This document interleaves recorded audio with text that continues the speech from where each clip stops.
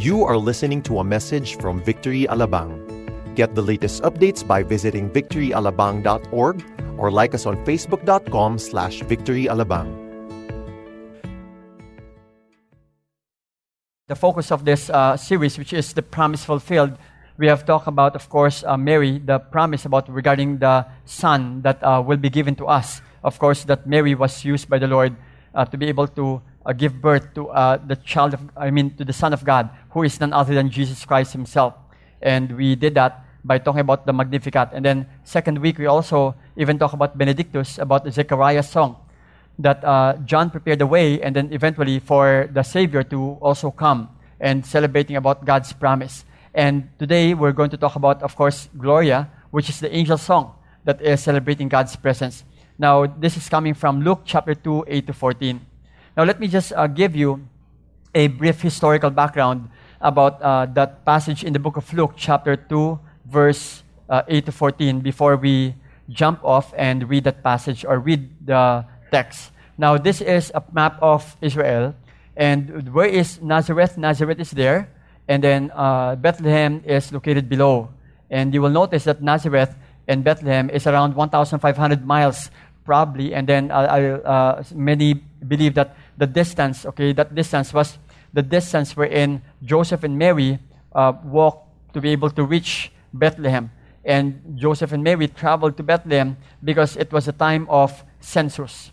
So Caesar Augustus had to proclaim that every citizen of the land, all the provinces that are under the Roman Empire must register for census. So meron pong census sa kanila ng mga panahon na yon. And so yun po yung kanyang distance, no? Medyo malayo. Joseph had to go to Bethlehem because doon po ang kanyang pinaka-lineage. Yun po yung pinaka-probinsya niya. No, parang sa atin, may kanya-kanya tayong mga probinsya. Ang iba galing na Ilocos, ang iba galing na Pampanga, ang iba galing na Visayas. So, kailangan mo pumunta kasi doon ka naka-register and nagpalipat ka na lang sa Manila kasi dito ka nagtatrabaho. Pero sa kanila naman, kailangan niyang bumalik ng Bethlehem kasi galing siya sa lineage ni David. And that's Joseph. Galing siya sa lineage ni David. And David was actually from Bethlehem. So, medyo palakihin natin na konti ito. So, isi-zoom out natin para makita yung picture. So, where is Nazareth and Bethlehem? Ayun po yung Nazareth and Bethlehem sa bandang kanan po niyo, sa baba. And then that's Nazareth, and that's Bethlehem. And so, where is Rome? Rome is there, no, sa dulo. Yun yung Rome, nasa dulong yon. And Rome is being overseered and being managed by one emperor. Ang pangalan niya si Caesar Augustus. Caesar Augustus became the first emperor of Rome after na nagtapol ang Roman, I would say, the Roman city. No, yung pinaka-Roman country, no? Natapol yon. And after that, it was actually Julius Caesar who gave the reign to Caesar Augustus. The relationship of Julius with Augustus is that pamangkin niya po ito si Augustus. Medyo malayong distance na pamangkin, great-great-grand nephew niya, si Augustus. And so, probably siguro, ginawa na rin niyang adopted son kasi wala siyang anak na lalaki, most probably, na pwedeng ibigay sa kanyang trono. Or, probably, siyang pinagkakatiwalaan, si Augustus. And so, since Augustus is the one who's overseeing the whole Roman Empire, malaki po yan, kasama na po ang Israel roon. And somebody, of course, have to govern Israel. And that's none other than Herod the Great. Herod the Great, puppet king ang tawag sa kanya kasi ang nagpapagalaw sa kanya si Caesar Augustus. Kumbaga lumalabas, parang siya ay dummy, na parang sige, basta diyan ka, ikaw yung nandyan, kami magpapagalaw sa'yo. Kaya galit na galit sa kanya yung mga kapwa Hudyo niya. Kasi imagine a Jew being run by a Roman emperor.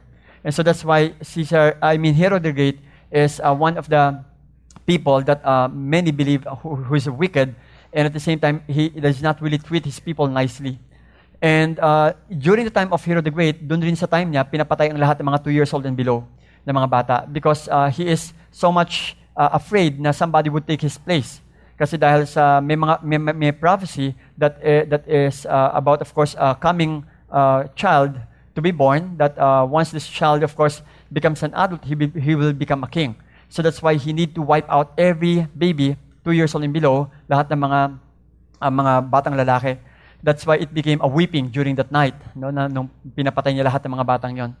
And of course, during the time also, when Joseph and Mary was going to Bethlehem, ito yung time wherein si Governor Quirinius is the one who is overseeing Syria.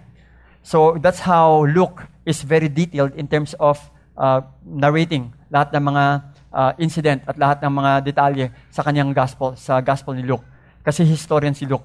Sobrang detalye siya whenever he writes down. And probably, I believe that it is also an inspiration from the Lord.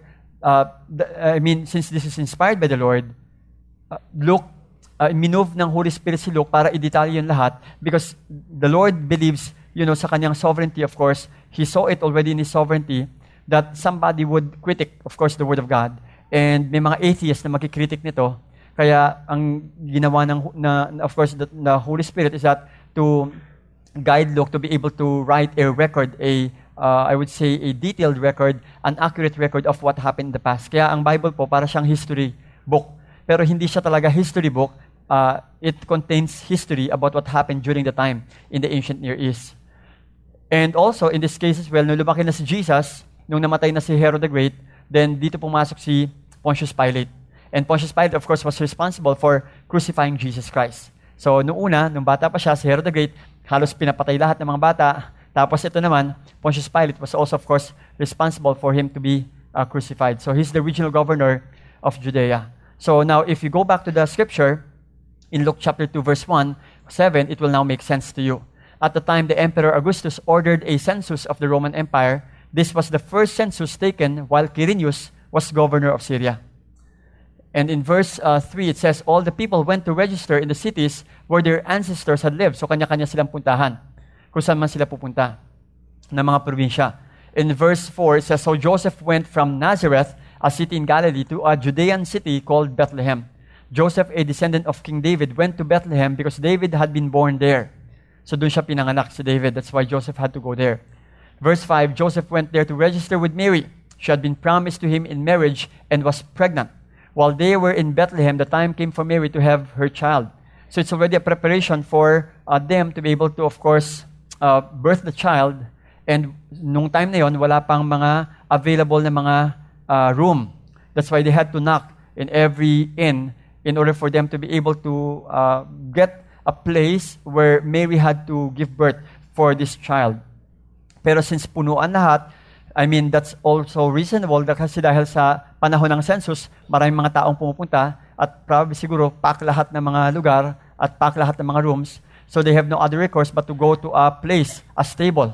And dun pumasok ngayon yung kahit na itong stable na to, yun ang kinuha nila dahil available yun. And this is where she gave birth to her firstborn son. She wrapped him in strips of cloth, that is swaddling clothes, and laid him in a manger because there wasn't any room for them in the inn. And so these strips of cloth, many are believing also, according to culture also, that whenever they travel, they also bring themselves strips of cloth or swaddling cloth because in-expect nila o baka mamaya ina-anticipate nila that the person will die along the way habang papunta sa isang lugar. Kaya many believe also that this is a preparation already for the death of Jesus Christ to happen habang sila ay papunta sa Bethlehem. So they were also, this is like some sort of I would say, part of the culture, okay? Kasi yung swaddling clothes yun yung gagamitin sa mga baby rin na namatay. But of course, Jesus Christ died when he was already 33 years old. Verse 4, it says in Galatians 4:4-5, this is also a promise that was given to us. And wala pong, ang promise po ng Panginoon is always on time. Hindi po siya maaga, hindi po siya huli. God is never too late, God is never too early. He's always on time in terms of, giving His promises. But when the fullness of time had come, God sent forth His Son, born of woman, born under the law, to redeem those who were under the law, so that we might receive adoption as sons. And now, let's move on to continue on reading Luke chapter 2, 8-14. Let's start reading from chapter 2, verse 8. I'll be reading from the ESV. And in the same region, there were shepherds out in the field, keeping watch over their flock by night. And an angel of the Lord appeared to them, and the glory of the Lord shone around them, and they were filled with great fear. And the angel said to them, fear not, for behold, I bring you good news of great joy that will be for all the people. For unto you is born this day in the city of David a Savior who is Christ the Lord. And this will be a sign for you. You will find a baby wrapped in swaddling clothes and lying in a manger." And suddenly there was with the angel a multitude of the heavenly hosts praising God and saying, "Glory to God in the highest, and on earth peace among those with whom He is pleased." Let us pray.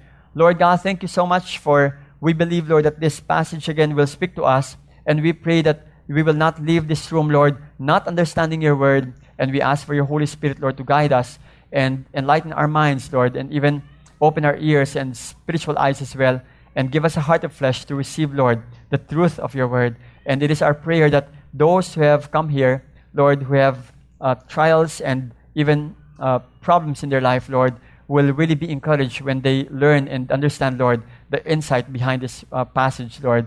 And we pray also for those who have not known Jesus Christ yet, that they will receive salvation in Him, and that they will understand who Christ is really in this word. Thank you so much. The glory belongs to you. We pray this in Jesus' name. Amen. Amen. Many also believe that the angels, when they sang, of course, we always sing that, "Hark the herald angels sing, and glory to the newborn King." Whenever when the angels sang that, in the background, sa background po ng ancient Near East, is that kapag halimbawang meron pong mga pinapanganak na mga bata, especially sa mga royalties, especially in the area of the royalties, or if there is something to be announced, they normally sound the trumpet and let the people know about this thing. So it is also like that the angels also even proclaim that the coming of a child to be born by a virgin, and also that the Son of God will be given to us. So however, the difference is that this is not in a palace, this is not in a place where it is a convenient place, but it's a place where animals are. It's a place that has a lot of animal manure, and it is not really a nice place to look at. And this is pretty much different. So it is really a humbling moment, and at the same time, an attitude of humility in our eyes, especially knowing that the Creator of the world will come here, of course, clothed in humanity's form. So, makikita mo talaga yung humility ng Panginoon. And speaking of that humility as well, we're also going to talk about that in the book of Philippians chapter 2. Now, the promise was fulfilled in the area of what? There are three truths that I would like to share with you kung ano yung mga promise po na na-fulfill. The first one is we have seen God's glory, or we have seen His glory. Now, remember, talking about God, si God po, yung glory po niya, we can't really stand His glory. The Bible says that, when the angels declared glory to God, yung glory to God in the highest, ang daling sabihin ito, glory to God in the highest, o kaya glory be to God. Sometimes you say that, but we don't really understand kung anong implication talaga ng glory, kasi kulang na kulang ang mga words po natin. Our words are very few in order for us to really give a clear description of what glory is. Glory is something that could be described probably in this way. Let me use this illustration. Have you tried looking at the sun ng talagang as in diretso? Siguro hindi natin nobody can actually do that unless you're wearing shades, no? Or unless you're wearing glasses to, of course, protect you from the rays of the sun. Pero to look at it with your bare eyes, that's impossible. Because kapag tinignan mo yon, sigurado apektado ang mata mo. And that is the glory of the Lord. That's more than that. Talagang hindi mo talaga makayanan ang glory ng Panginoon. Now, speaking of the glory, I would say also that this is something that many people during the time understood, yung mga commoners, na kapag halimbawang ikaw ay mayaman, if you're a wealthy person, and you are, of course, you wear a lot of clothings, at yung clothing mo ay mabigat at marami kang mga jewelry na suot-suot, then ibig sabihin mabigat ang katawan, mabigat ang suot-suot mo. Kasi imagine mo, there's a lot of jewelry, there's a lot of clothing on top of you. Ibig sabihin, you are honorable.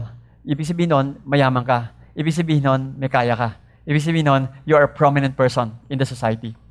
And normally, rich people does that. Yung mga mayaman, may kaya, noong mga panahon na yon. That's why, ang ibig sabihin talaga ng glory is weighty. No, may weight.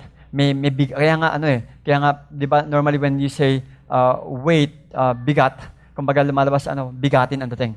So, kaya, di ba, parang, play of words po yun, no? Pag sinabi, bigatin mo naman.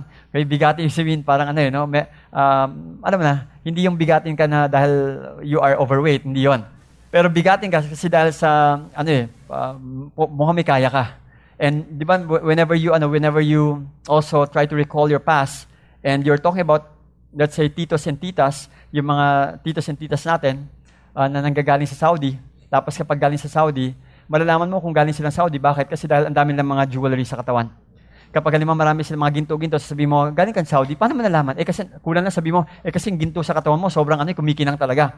So, dito may ginto, lahat may ginto, kumbaga, hindi mo naman, tapos malalaman mo agad, kasi dahil ang bibigat talaga, at mga purong ginto talaga yon. Hindi mga gintong tinubog lang. That is really real, gold. And that's what it means, during the time. That's why, speaking of the glory, now, Moses tried to also even, directly, he wanted to look at the Lord face to face. But what he said here is that Moses said, please show me your glory. I want to see your glory. Gusto ko makita yung glory mo. But however, of course, the Lord God said to him, but he said in verse 20, but he said, you cannot see my face, for a man shall not see me and live. Hindi mo kakayanin. Okay? You cannot really, I would say, stand this, because once you see my glory, then you will not live. Mamamatay ka. Remember, I have no passage here, pero wala akong passage dito, but I'd like to mention also what the Lord Jesus Christ, when Jesus Christ was captured by the Roman soldiers, I don't know if you remember that, when he was in the Garden of Gethsemane, nung siya po ay hinuli ng mga Roman soldiers, and it is really a set of the Roman soldiers. Gaano karami sila? Well, the number of the Roman soldiers who tried to really capture him and even at the same time brought him to the jail and allow him to go through the scourging. Ang number po nun sa Gethsemane is around, siguro if I'm not mistaken, mga around 400 to 500 or 600 plus soldiers. Ang tawag nila doon is mga spera, okay? S-P-E-I-R-A. Spera, meaning, that's the number of the Roman soldiers na talagang dumakip sa kanya. Hindi lang ito mga 2 o 3. Hindi ganun karami. But however, nung dadakpin na po si Jesus, when the Roman soldier asked him, are you the one? Nung tinanong siya, are you the one? Ang sagot lang niya, napakasimple. Sinabi lang niya, I am. Sa Greek word po nun, I am. Pagkasabi niyang I am, ang nakalagay doon sa account na yon, and they fell down to the ground. Immediately, they fell down to the ground. When I tried to check the word fell could also mean death. They died immediately. Agad-agad. Sabi ko, wow, ang tindi. Sinabi lang ni Jesus, I am. And many theologians and commentators said that at that very spur of a moment, they actually saw the glory of Jesus Christ at that very spur of a moment.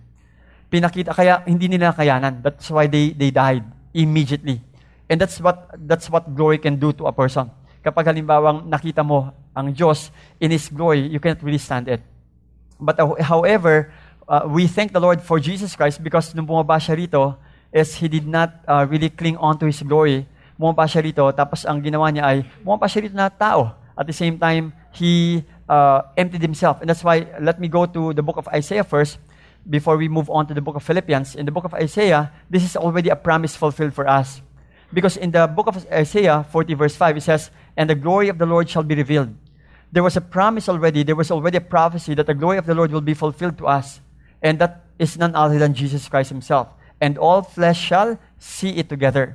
For the mouth of the Lord has spoken. So, all flesh, lahat tayo makikita natin. And of course, they have seen Jesus Christ during the time when He was alive. And tayo rin, may nagsabi sa akin, Pastor, paano ba mangyayari makikita natin si Jesus? Yung coming niya, yung pagdating niya. Makikita ba ng lahat ng tao yon? Samantalang iba-ibang lugar tayo. Is there a possibility for us to really see Him all at the same time? Well, ang sagot ko sa kanya, yes, it's possible. I mean, paano paraan? Well, you come to think about technology right now. Pagka halimbawang may nangyari lang sa Middle East o may nangyari lang sa isang lugar, lahat tayo, nalalaman agad natin kung ano nangyayari. Why? Because our technology is already capable of doing that. Lahat tayo, kaya natin makita kung ano nangyayari sa isang lugar kapag halimbawa may sunog, all at the same time. And that could also even happen, I would assume that could also happen even during the time of Jesus Christ when He comes down. Lahat ng camera nakatutok sa Kanya, all people will actually see Him coming and all people should dread sa coming Niya. Kapag halimbawa hindi ka anak ng Diyos, matakot ka na. Pero kung anak ka ng Panginoon, maging maligaya ka. So tayo sa atin, hindi tayo takot. Kasi alam natin, anytime that God will come or Jesus will come, we are all, of course, prepared to see Him kasi excited tayo na makita siya. Pero doon sa mga hindi excited na makita, doon sa mga taong walang connection sa Kanya at walang relasyon sa Kanya, ayun, talaga, they will dread, no? Because they have no, of course, relationship with Him. And so, dito sa case na to, we will see, of course, His glory. And all eyes will see Him when the time comes. He is the radiance of the glory of God, it says in Hebrews 1:3, and the exact imprint of His nature. Now, when it says He is the radiance of the glory of God, in other words, what the glory of the Father is the same with the Son. Kung ano yung glory ng Father, yun rin yung glory ng Son. Walang pinagkaiba yun. And the same, of course, with the glory of the Holy Spirit as well. So kaya makikita mo na they are basically the same in nature, they are basically the same in form, they are basically the same in terms of glory. Hindi nagkakaiba yon. And so, He is also the exact imprint of His nature. Pag sinabing exact imprint, kapareho talaga ng nature ng Ama. Kung ano yung Ama, yun din yung anak. Kapag halimbawa nakita nyo si Jesus, if people can only see Jesus, whoever the Father is, they can actually see the Father in Jesus. But Jesus is not the Father, of course. Merong nagsabi sa akin, sabi niya, Pastor, how can that be? Paano, di ba sinabi ni Jesus na, I am in the Father, and the Father is in me. And so, hindi ba siya yung Ama rin? Well, sabi ko, hindi siya yung Ama kasi may Ama siya. Hindi naman sinabi ni Jesus na, I am the Father. Ang sinabi niya, I am the Father. I am in the Father, and the Father is in me. And so when you say in me, I am in me, and the Father is in me, that simply means that whatever that you can see in Jesus, of course, is a reflection of the attribute of the Father. Kapag may anak ako, at sinabi ng mga tao na, oy, ang gwapo-gwapo mo naman, syempre matutuwa ako kasi sinabihan silang gwapo yung anak ko. So, they can see me in my son. Okay? Kapag anak nyo, ganun rin. Kapag sinabi, di ba, ganun yan eh. Yeah? Kapag halimbawa nakita ko yung anak niya, sinabi ko, alam mo, kita ko yung tatay mo sa'yo. Ibig sabihin nun, hindi siya yung ama, kundi it reflects. Nag-reflect yung glory ng ama doon sa anak. Kasi, yung ilong niya, kahawig. Yung mata niya, kamukha talaga. So therefore, whenever I see the Son, I can see the Father in the Son. And so the same thing also with Jesus, that whenever we see Jesus, we see the Father in Him. Why? Because He reflects, of course, the nature of the Father. And that simply means that, this is what it means, no? Exact imprint of His nature. And He upholds the universe by the word of His power.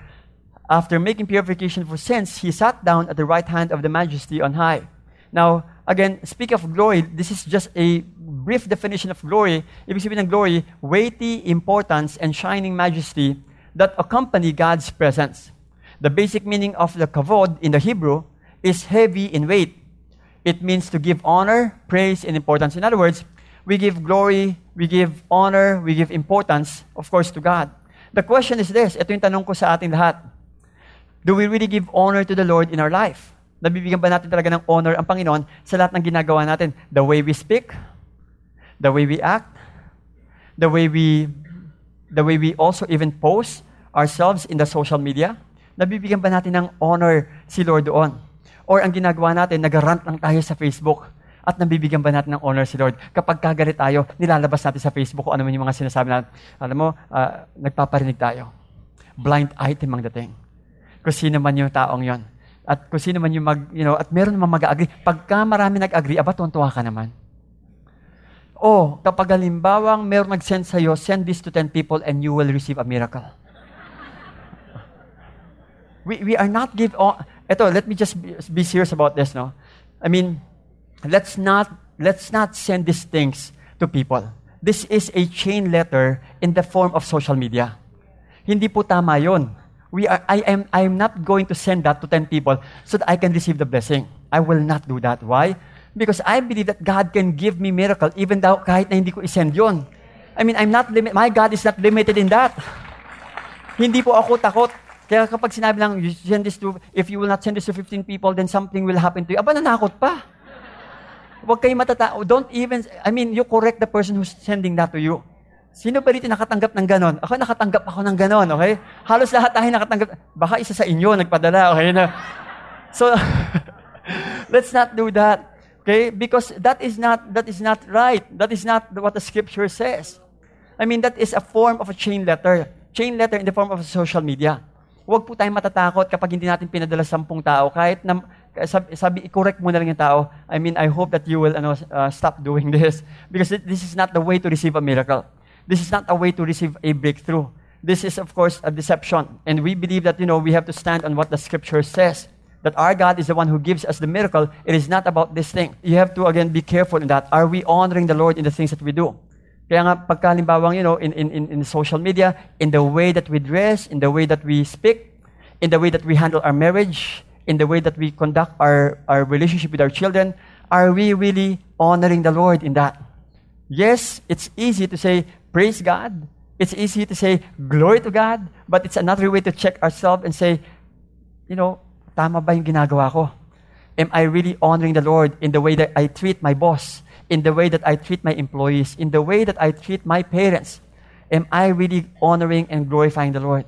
Because if we are not doing that, then something is wrong. Meron pong problema kapag hindi natin ginagawa yan. Ang dali pong magsabi ng praise the Lord, hallelujah, glory to God, magtaas ng kamay. Pero it's another thing to check yourself and see yourself, are we really honoring the Lord? Honest ka ba sa ginagawa mo, sa business mo? Are you really honest in terms of your business? Are you really honest in terms of your work? Are you really giving honor to the Lord in terms of what you are doing in your work? Or are you lying in different ways? O baka mamaya nagsisinungaling tayo at baka mamaya ina-entertain natin yung lies ng enemy. Those are the things. We need to understand that. Again, glory to God in the highest. Why? Because He deserves glory and honor. But if you are a child of God, the Lord also needs to be honored in your life as well, sa ating buhay mismo. The Bible in Philippians 2:5-7 says, have this mind among yourselves which is yours in Christ Jesus, who though He was in the form of God, did not count equality with God a thing to be grasped. He did not count equality with God, kahit na God na po siya. Yes, is God when He came down here on earth, siya po ay nagdagdag ng panibagong kalikasan. Yun po yung kalikasan ng pagiging tao. Diyos na siya sa kalikasan, pagbaba niya sa lupang ito, nagdagdag siya ng kalikasan, yun yung kalikasan ng tao. So lumalabas, dalawa na po ang kalikasan niya. Isang kalikasan ng Diyos at isang kalikasan ng tao. Dalawa na po ang kanyang nature, divine nature and human nature. Pero nung ginawa niya yun, when He came down here in human nature, that is really humbling. Very, very humbling. Why? Because He emptied Himself. The Bible is clear, it says here, but emptied Himself by taking the form of a servant, being born in the likeness of man. Why in the form of a servant? Kasi lahat po ng mga tao sa mundong ito, o lahat ng mga bagay sa mundong ito, when God created everything in this world, He created it to serve Him. We are all created by the Lord to serve God. Lahat ng mountains, lahat ng trees, all the animals are created by the Lord to serve Him. Kung tayo hindi magpupuri, ang bato kayang bigyan ng Panginoon ng bibig para magpuri sa Kanya. I mean, God can do that. Why? Because He is supernatural working God. He is a miracle working God. He can do anything. He can actually create the mountains to really praise Him and honor Him. The leaves will speak of His praises. Kung hindi po natin gagawin yon. The point is, everything was created to serve Him. Now, again, it says here, Jesus Christ emptied Himself by taking the form of servant or the nature of the servant kasi nature po ng mga creatures para i-worship ang Panginoon o para i-serve pala siya, no? To serve Him. Now, being born in the likeness of man. Why being born in the likeness of man? Kasi pwede bumaba po si Jesus rito in the likeness of an animal. Kaya niya. Bakit? Diyos siya eh. Kaya niya bumaba rito in the likeness of a bird. Kaya niya rito bumaba in the likeness of anything, no, insect, if He wants to. But however, ang sinave po niya, hindi po yung mga insect, hindi po yung mga birds, hindi po yung mga animal. The Holy Spirit came here in the form of a dove. Kalapate, yung Holy Spirit. Pero hindi po kalapate ang sinave ng Panginoon. Kasi wala kang nakitang kalapating pinako sa krus. Ang pinako po sa krus ay sino? Tao. Si Jesus yon. Kasi si Jesus, ang kanyang purpose is to save human. To save us, you and me, from sin. That's why He came here, born in the likeness of man. But made Himself of no reputation. Wala na siyang pakialam sa kanyang reputation. Minsan tayo, di ba, may mga reputasyon pa tayong inaalagaan. Kapag Christian ka, kapag halimbawang, let's say, may position ka, minsan sasabihin pa natin, no, na hindi mo kilala yung kausap mo. Kapag halimbawang, let's say, piligilan ka ng usher, hindi ka pinaupo. Doon sa ano, kasi, pwede po kayo, hindi mo ba ako nakikilala kung sino ako? Kilala ko si Pastor Steve. Aba? Alam mo kung sino Victory Group leader ko? Yung senior pastor ng church na ito. Okay? So, kumbaga parang, sometimes, we tend to have this reputation in us na parang, hindi mo ba kilala kung sino ako? But however, Jesus Christ did not even bother to check, to just take advantage of that. Kumbaga, bumaba siya rito without any reputation at all. But made himself of no reputation and took upon him the form of a servant and was made in the likeness of man. That's found in King James Version. The word no reputation there and the word empty came from the word kenosis. Yun po yung kino. Okay? Kenosis. Ibig sabihin ng kenosis, let me just give you a brief understanding of what kenosis is. Kenosis, ibig sabihin nito, is that it is a voluntary non-use of some of His divine attributes some of the time, and Jesus voluntarily veiled His divine glory and He did not use some of His attributes some of the time. Ibig sabihin, may mga time na hindi niya ginagamit ang attributes niya. Nung siya ay napagod, remember, di ba, nung naglakad siya papunta sa place ni na Mary at Martha, mga 2 miles yon, ang layo. Hindi niya ginamit ang kanyang power para sabihin, madali lang yan, lipad tayo. Hindi ginamit ni Lord yun. Kabit lang kayo sa akin mga apostles, okay? Lipad tayong lahat, okay? Lipad tayong ganon. Hindi niya ginawa yun. But actually, He can do that if He wants to, but He did not use it. Even sa pagkain, di ba? Pwede niyang gawin sa kahit, di ba, sa cross. Sinabi niya, I thirst. Kaya niya mawala doon sa cross niya at sabi niya, biglang na doon lang siya sa paligid ng mga puro tubig at para makainom siya. But He did not do that. There are times wherein He did not use, of course, His supernatural power. But there are times wherein He used that. Nung naglakad siya sa tubig, nung pinarami ang mga bread, nung siya ay nagpagaling, nagpatawad, He also used that. That's why this kenosis theory is very, very much, I would say, true also in the life of Christ when He actually came here, of no reputation. Of no reputation. Dapat, wag na natin pakialamin yung kung sino man tayo. Because when Jesus Christ came here, ang pinakamahalaga sa atin, yung mabigyan natin ng honor si Lord sa ating buhay. Yun ang pinakamahalaga sa lahat. Wag na lang akong tingnan, kundi si Lord na lang. That's why kahit na ano sabihin sa atin ng tao, it doesn't, bother us anymore. Because after all, it's not about us, it's about, God in our lives. It's about Jesus Christ in our lives as well. In the book of John 17:5, sabi dito, "And now, Father, glorify me in your own presence with the glory that I had with you before the world existed." Lord, i-glorify niyo ako, the same thing ng glory na meron ako nung kasama ko kayo. Because nung pumunta ako dito sa lupa, I was able to empty myself from the glory. Ngayon, ibalik niyo ako sa glory na yon. Yun ang sinasabi ni Jesus. That's why we could say that He is also God. The same way with His Father. Matthew 5:16, "The same way let your light shine before others so that they may see your good works and give glory to your Father who is in heaven." Are we really giving glory and honor to the Lord in the things that we do? Because if we are not, then we are just paying Him a lip service. Sabi mo sa katabi mo ulit, remind lang ha, okay, are you giving glory to the Lord? Englishin mo, are you giving glory to the Lord? Kung ayaw mo English, Tagalogin mo, nagbibig ka ba ng papuri sa Panginoon? At sagutin mo rin, sabi mo, matagal na, ikiwan ko sa'yo. Okay? Okay? Wag na kayo magtalo. Okay? Second is that, aside from that glory, we have experienced God's peace as well. That's a promise fulfilled as well. We have experienced peace. The Bible says, "Glory to God in the highest in heaven, and on earth peace to those who have His good will." Peace. Speaking of peace, sabi sa Isaiah 9:6 that Jesus Christ is the Prince of Peace.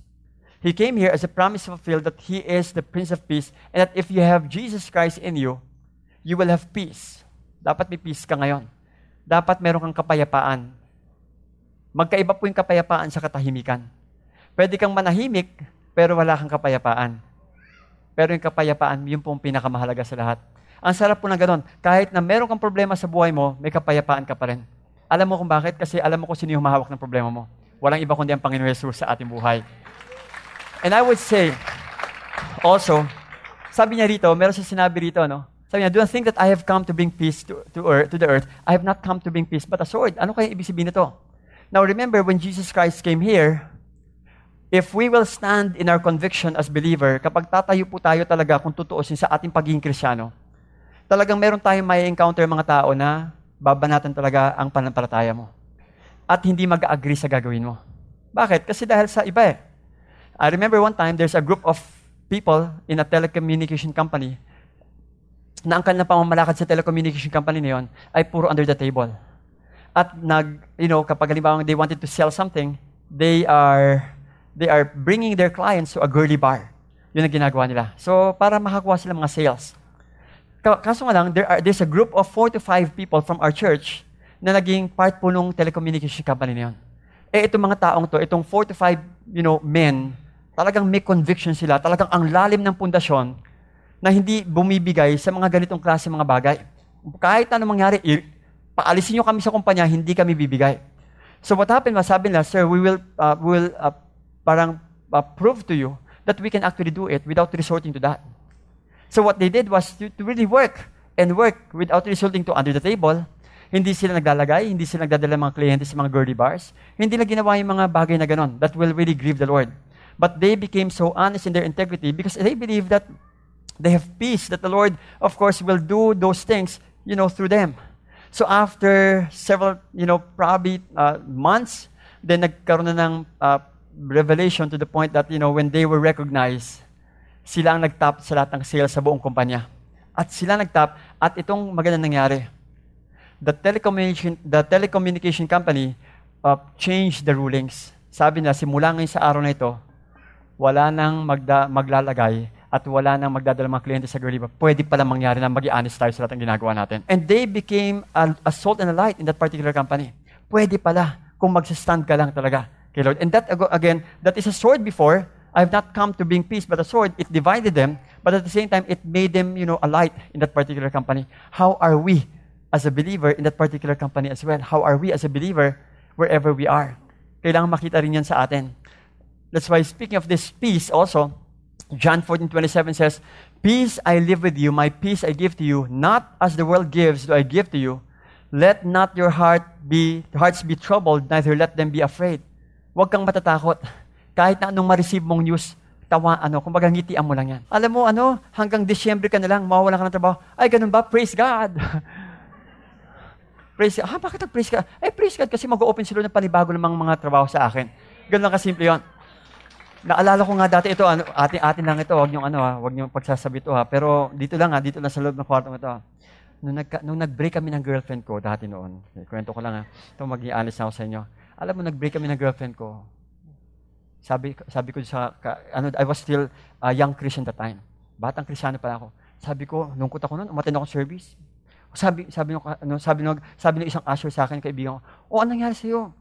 Bakit parang lungkot mo? Sabi ko, nag-break kami ng girlfriend ko. Praise God! Sabi ko, bakit praise God? Di ba June, Christian ka na? Dapat kasi Kristiyano yung magiging Sabi ko, ganun ba yun? Hindi ko alam yun simula nun talaga, naghintay talaga ako kay Lord. Naghintay ako for many, many years hanggang makagraduate ako at makapagtrabaho ko. Talagang binigyan ako ni Lord talagang as in Kristiyano. Hindi lang yung Kristiyano, talagang mahal pa si Lord. At siya yung naging asawa ko ngayon.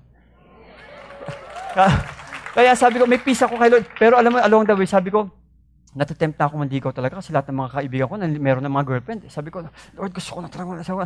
Ang gaganda, Lord Pero Lord, di Kristiyano. Tsaka Lord, nag-aaral pa ako, Lord. Ayoko muna, Lord. Gusto ko yun, nagtatrabaho na ako at gusto ko responsible na ako. Gusto ko talaga, as in, prepared na talaga ako. And I really waited. May peace ako sa Panginoon ng mga time na yan. I believe that He's going to prepare somebody for me. And lo and behold, sabi ko, and that became a testimony to our children. Naging testimony sa mga anak ko na, if the Lord did this to us, God can also do this to you at the same time. That is why you have to have that peace always in your heart. You have to have that peace. Huwag kayong kakabahan, huwag kayong matatakot. Kahit na ang negosyo, alam mo, mag-bankrupt na ang Pilipinas, praise God, hawak ni Lord lahat. Hindi ka dapat na matakot. Kahit na sabi mo, 45 ka na, wala ka pang, praise God, kahit na samahang marami kang Pasko, okay, praise God pa rin yun. Pag sinasabi nila, okay, you have to always, have that peace. May peace ka ba sa puso mo? Sabi mo sa katabi mo, may peace ka ba sa puso mo? Sabi mo na, matagal na ako may peace sa puso ko. Ewan ko sa'yo. Okay? Just like, a bird that is there with all that turmoil, with all the problem, with all, the storms in that, in that life, nakatayo pa rin siya. Kaya nga sabi ni Lord dito, I have said these things to you that in me you may have peace. In the world, you will have tribulation. In the world, you will have problems. In the world, you will have troubles. In the world, you will have trials. You will have these things in the world. Hindi mawawala to. Dahil nasa mundo tayo. Pero but wait, there's more. Hindi pa tapos. Kasi sabi ni Lord, but take heart. Hawakan mo yung puso mo. Baka malaglag Hawakan mo yung puso mo. I have overcome the world. I have overcome the world. I have overcome the world. I mean, aren't you glad that God has overcome the world? I mean, kaya you have to always, pagka medyo ang puso mo parang nagdurugo, hawakan mo, parang malalaglag, Pastor, hiniwalay na ako ng boyfriend ko. Meron akong nakakausap minsan ganun. I mean, sana wala ka rito, no? Pero meron akong nakakausap na ganun minsan.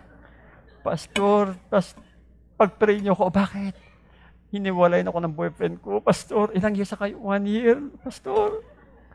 Sabi ko sa kanya, kaya after ko ipagsabi ko, alam mo, sabi ko, hindi yung boyfriend mo ang Panginoon mo, si Jesus ang Panginoon mo. At huwag mong hayaan na umikot ang buhay mo sa tao. Hayaan mo umikot ito sa Panginoon.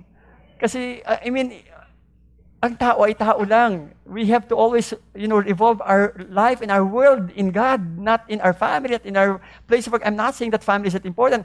My point here is that huwag po natin unahin ang ibang bagay, unahin po natin ang Panginoon, and everything will follow. That's what it should do. Paikuti po natin ang ating buhay sa Panginoon. Dahil hindi sila ang ating Panginoon. It's only, of course, the Lord. But take heart, I have overcome the world. Adam Clark said, when men become reconciled to God through the death of His Son, they love one another. They have peace with God. Peace in their own consciences and peace with their neighbors. Nakakahawa po ang peace ng Panginoon. Pag nakita po ng Panginoon ang kapayapaan sa inyong puso, sabihin ko sa iyo, hawang-hawa yung mga tao sa paligid mo. Pati sila, magtatanong sa'yo, ba't ka ba na ngumingiti kapag alam mo namang, parang mawawalan ka ng trabaho, nakangiti ka pa rin? Di ba may nangyari sa marriage yun? Ba't parang ano ka pa rin? Parang hindi ka pa rin talaga naguguluhan. Di ba nag-away kayo ng asawa mo? Ba't parang nakangiti ka pa rin? Kasi alam mo kasi kung sino yung mag-aayos ng problema mo eh. At meron ka pang chance to share the gospel to that person. Alam mo, ito yung ginawa ni Jesus sa akin, ito yung gagawin ni Jesus sa iyo. That's what the Lord can do. Nakakahawa po ang kapayapaan ng Panginoon. Kaya tingnan mo yung katabi mo kung nakangiti. Tingnan mo lang ha, wag mong sasabihin, don't judge. Okay, tingnan mo lang. Okay? Tingnan mo lang. Pag hindi ngumiti, tingnan mo lang. Ngitian mo, parang ngumiti sa'yo. Salt is good, but if the salt has lost its saltiness, how will you make it salty again? Have salt in yourselves and be at peace with one another. Kaya ngayong Pasko, text mo na yung taong yun, kung sino man yung kagalit mo, sabi mo, pinapatawad na kita. At, patawarin mo rin ako dahil sa ginawa ko. Patawarin mo na yung magulang mo, patawarin mo na yung kaibigan mo, patawarin mo na siya. Kung halimbawang dinamp ka niya o kaya hiniwalan ka niya, patawarin mo na siya. Patawarin mo na yung best friend mo kung inunahan ka sa buhay. Patawarin mo na siya. Patawarin mo na. Patawarin mo na. Patawarin mo na rin yung umutang sa'yo at hindi ka binayaran for the last 5 years. Medyo, pag-pray mo, pag nakita mo, sabi mo sa kanya, hindi ka nga rito, pag-pray nga kita. Oo, para makabayad ka ng utang. Be at peace with one another. And last, we have received God's favor. May favor ka sa Panginoon. I need to do this in 4 minutes.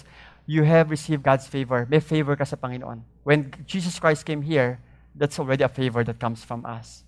That comes from the Lord, rather. Glory to God in the highest heaven and on earth to those who have His goodwill. Ang goodwill po na ito, ibig sabihin yan, is eudokia, which means men approve or men of favor. That is why you have the favor of the Lord.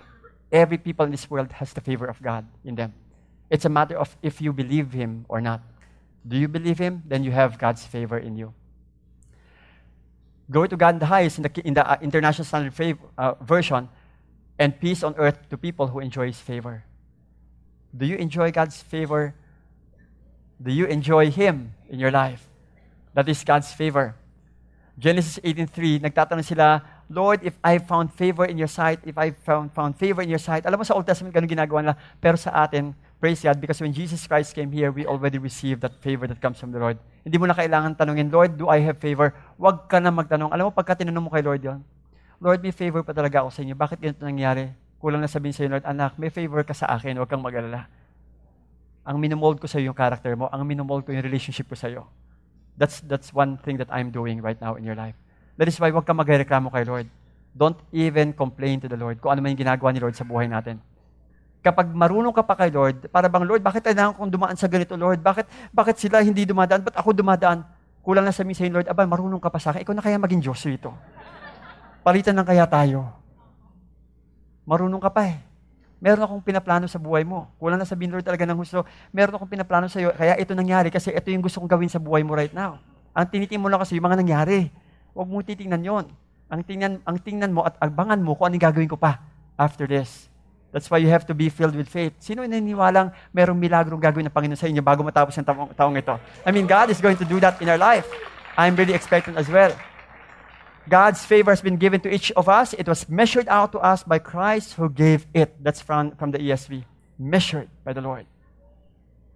Another thing, 1 Peter 5:5, if you are humble, that simply means God opposes the proud but gives grace to the humble. Alam mo, ibig sabihin ng grace niyan? Charis po yan. Ibig sabihin yan, favor. God opposes the proud but gives favor to the humble.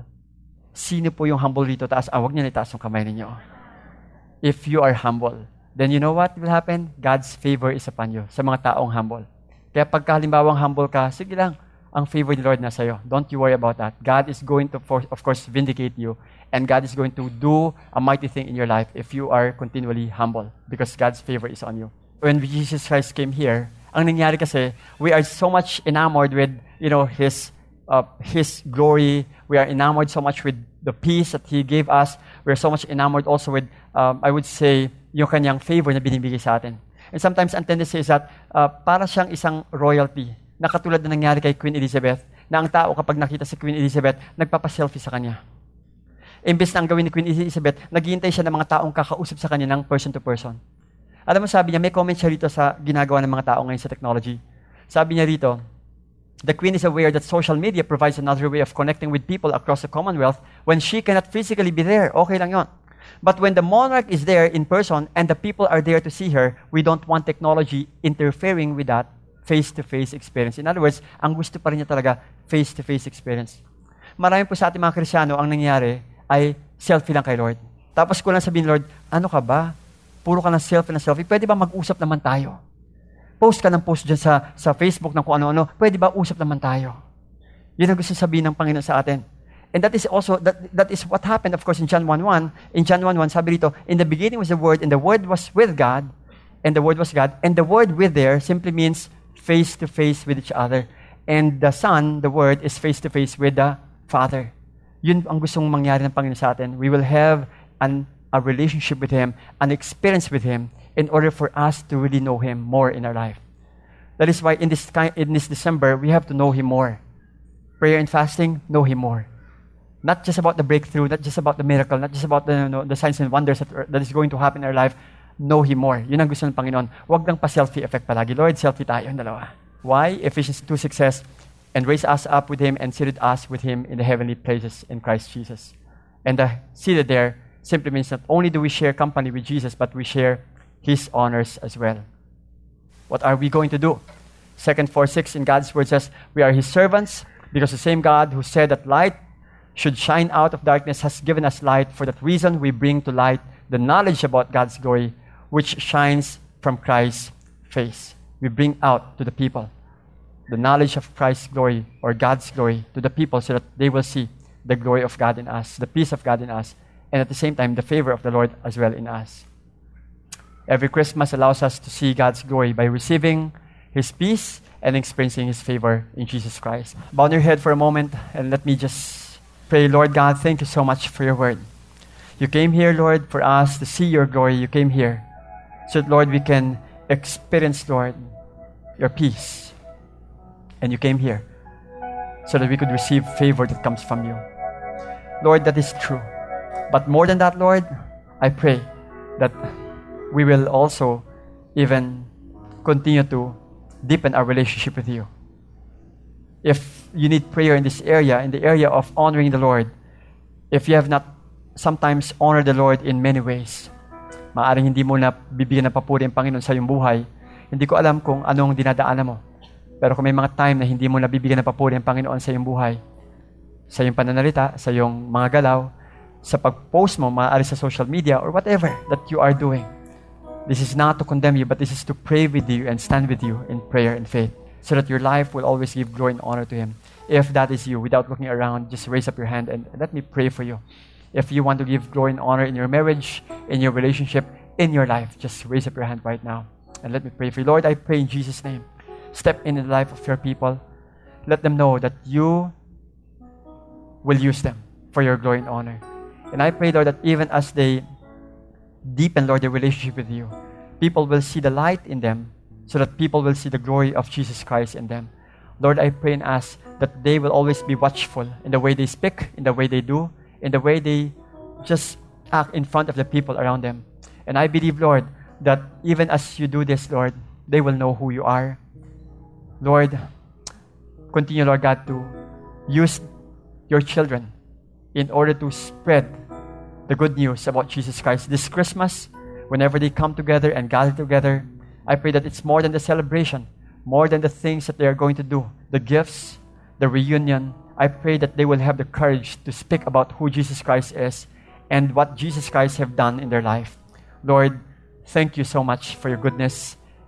Thank you, Lord God, for coming here, stepping in our history, stepping, Lord God, in this world for us to experience who you are. The glory, the praise, and the honor is yours. In Jesus' name we pray. Amen, amen, amen. Give God the praise.